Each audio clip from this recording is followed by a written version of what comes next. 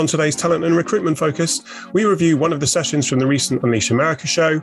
We talk about the importance of supporting caregivers in the workplace, and we also consider what it's like to be rated the best company in the world to work for, and how do you hang on to that crown. It's time for another Unleash cast.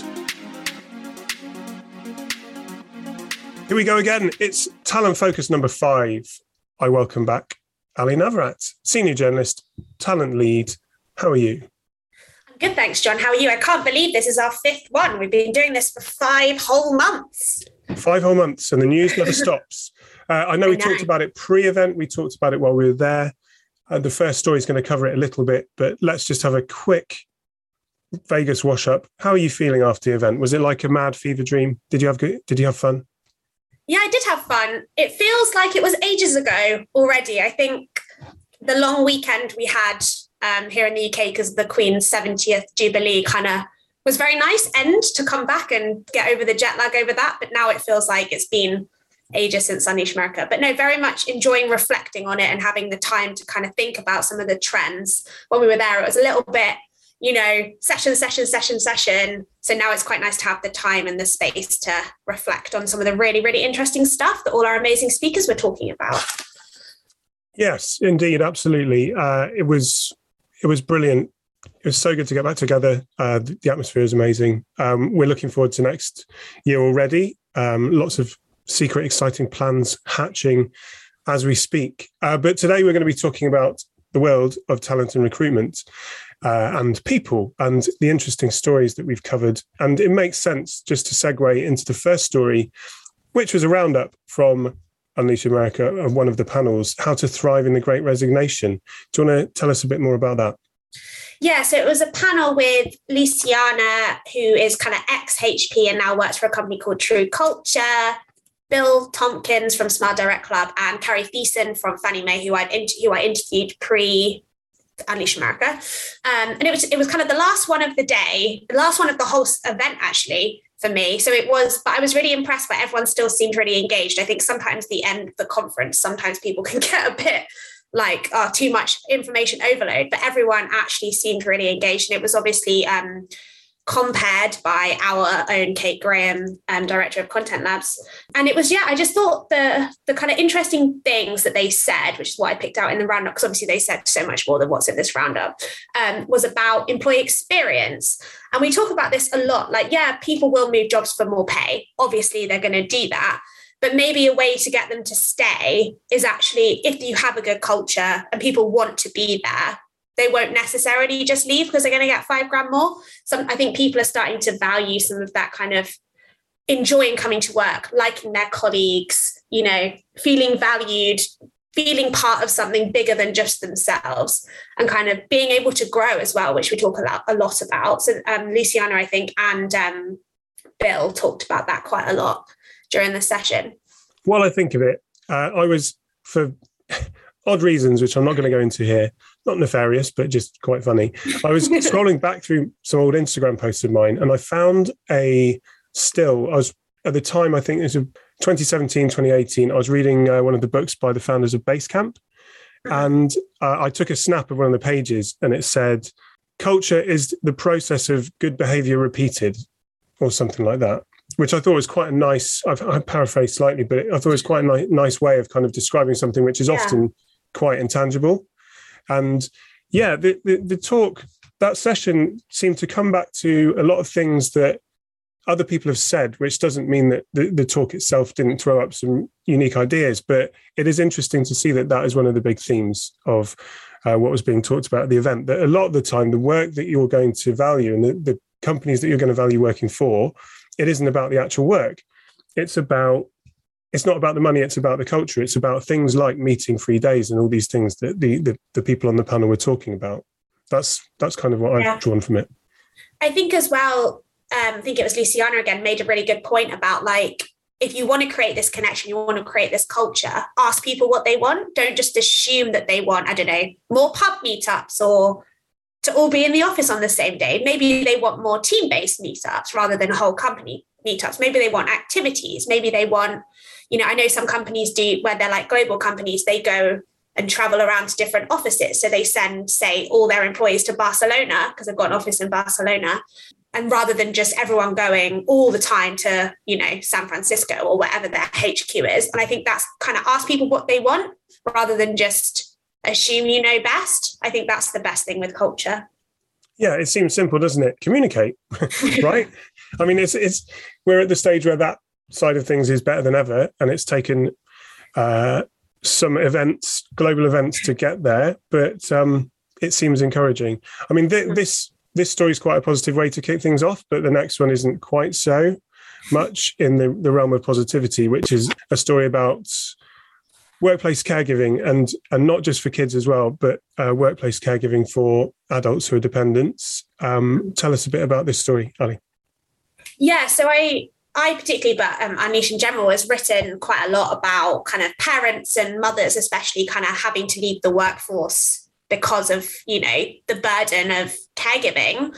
And this one was just I got some results from Lottie, who are I think they kind of advise on care. That's kind of more what they do rather than provide the care, but more for elderly and adults rather than children. And this is particularly interesting to me, really, because, for instance, my parents are caring for my grandmother. Both of them are retired, so they don't have any of these things to worry about. But if she'd, got ill 5-10 years earlier than she did, and she's 94 this year, I'm sure she wouldn't mind me saying that, she's very proud, then it would have been really hard. And I don't know what my parents would have done. And they would have been in a financial situation to pay for carers, but would that be the right solution? So this one was quite an interesting one.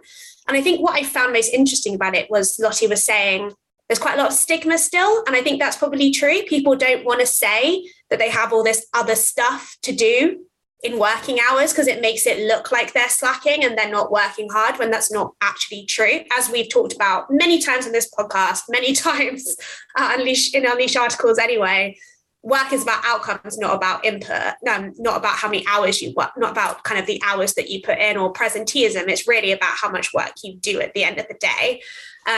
So I think what Lottie was saying is kind of not only do you need to break the stigma and kind of encourage people to talk about this stuff that's going on in their personal lives, but also you need to provide them with flexible working and you need to give them some support. Sometimes people might not even know, the solutions that are out there. They might just think it's a care home or this, but there's probably a lot more nuance to some of that, kind of especially elderly care. Yeah, I think all this awareness has come about for an obvious reason, and that's the pandemic. And it's suddenly shone a light on what everyone else has got going on in their lives, which is a good thing generally, but you have to get through the hard bits. I don't want to say that we're clearly not past the crisis, but we're past the shock of it.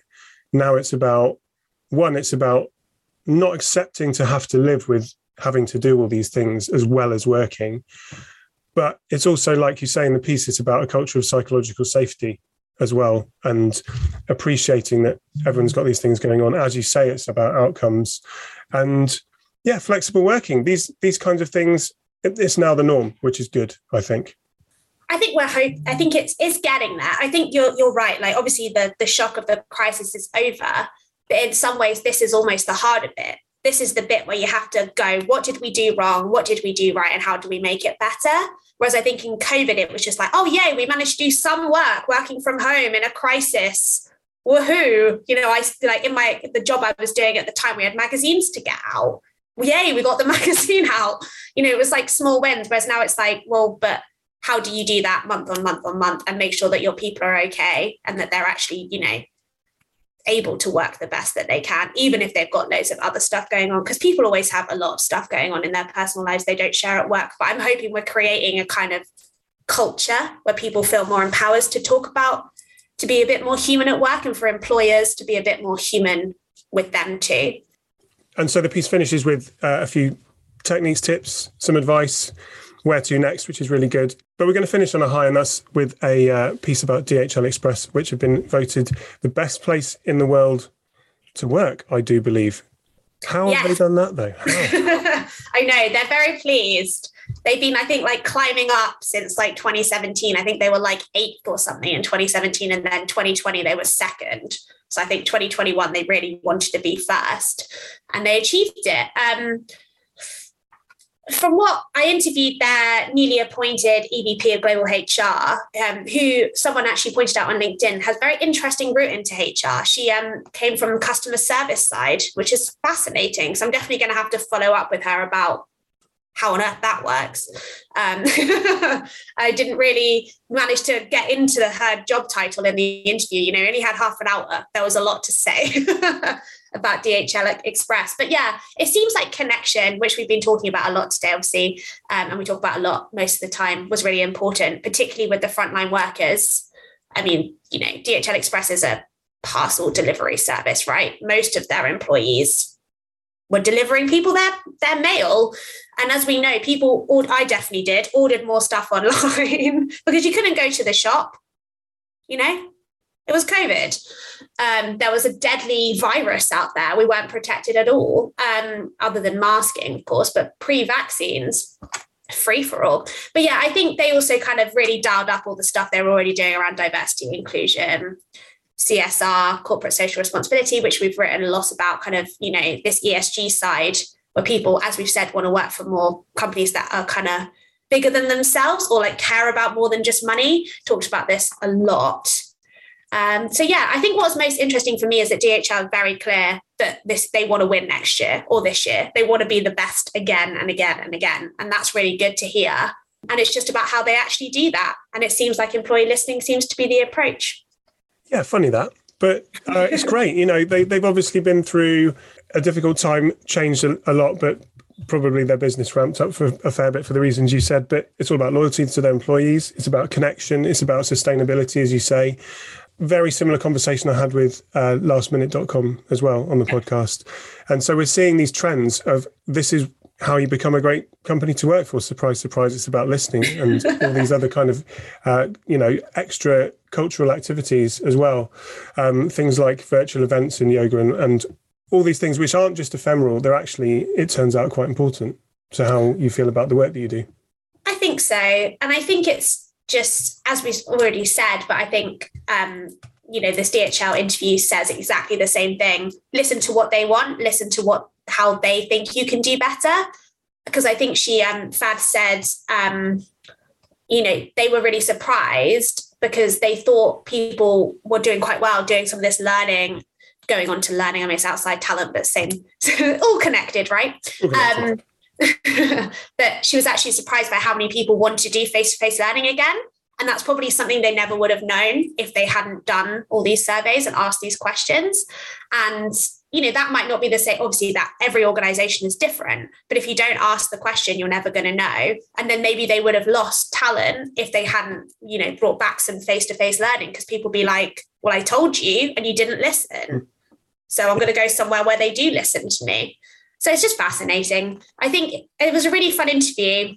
And yeah, we'll have to wait and see, won't we, if they win in 2022 or who might pip them to the post. Always exciting to see these rankings and see where employers sit compared to kind of what they put out about themselves and what the reality is. Yes, true. Congrats to DHL Express, and maybe they can hold on to their crown next year. I was going to try and work in some kind of courier-based pun there, but I failed. But yeah, like you said, it's interesting that it varies business to business, of course, but interesting that their employees wanted to get back to face-to-face learning. It reminds me of a very recent conversation with our new intern, actually. And the first thing she said was, when do we meet in the office? And so you can do everything remote. It works. We know this, but people clearly want this human connection every so often. So yeah, that's good. I think maybe, especially we talked about this a lot before, but for the younger generation as well, I think that in-person connection and kind of learning on the job rather than kind of more formalized learning is easier in the office. It's obviously possible from home. But I think, it was really interesting. Maybe she's just desperate to meet us, John. We're such good novelty value in the office, you see. It must be. Okay, that was Talent Focus number 5 in the bag. Ali, thanks for your time as always, and we will speak soon.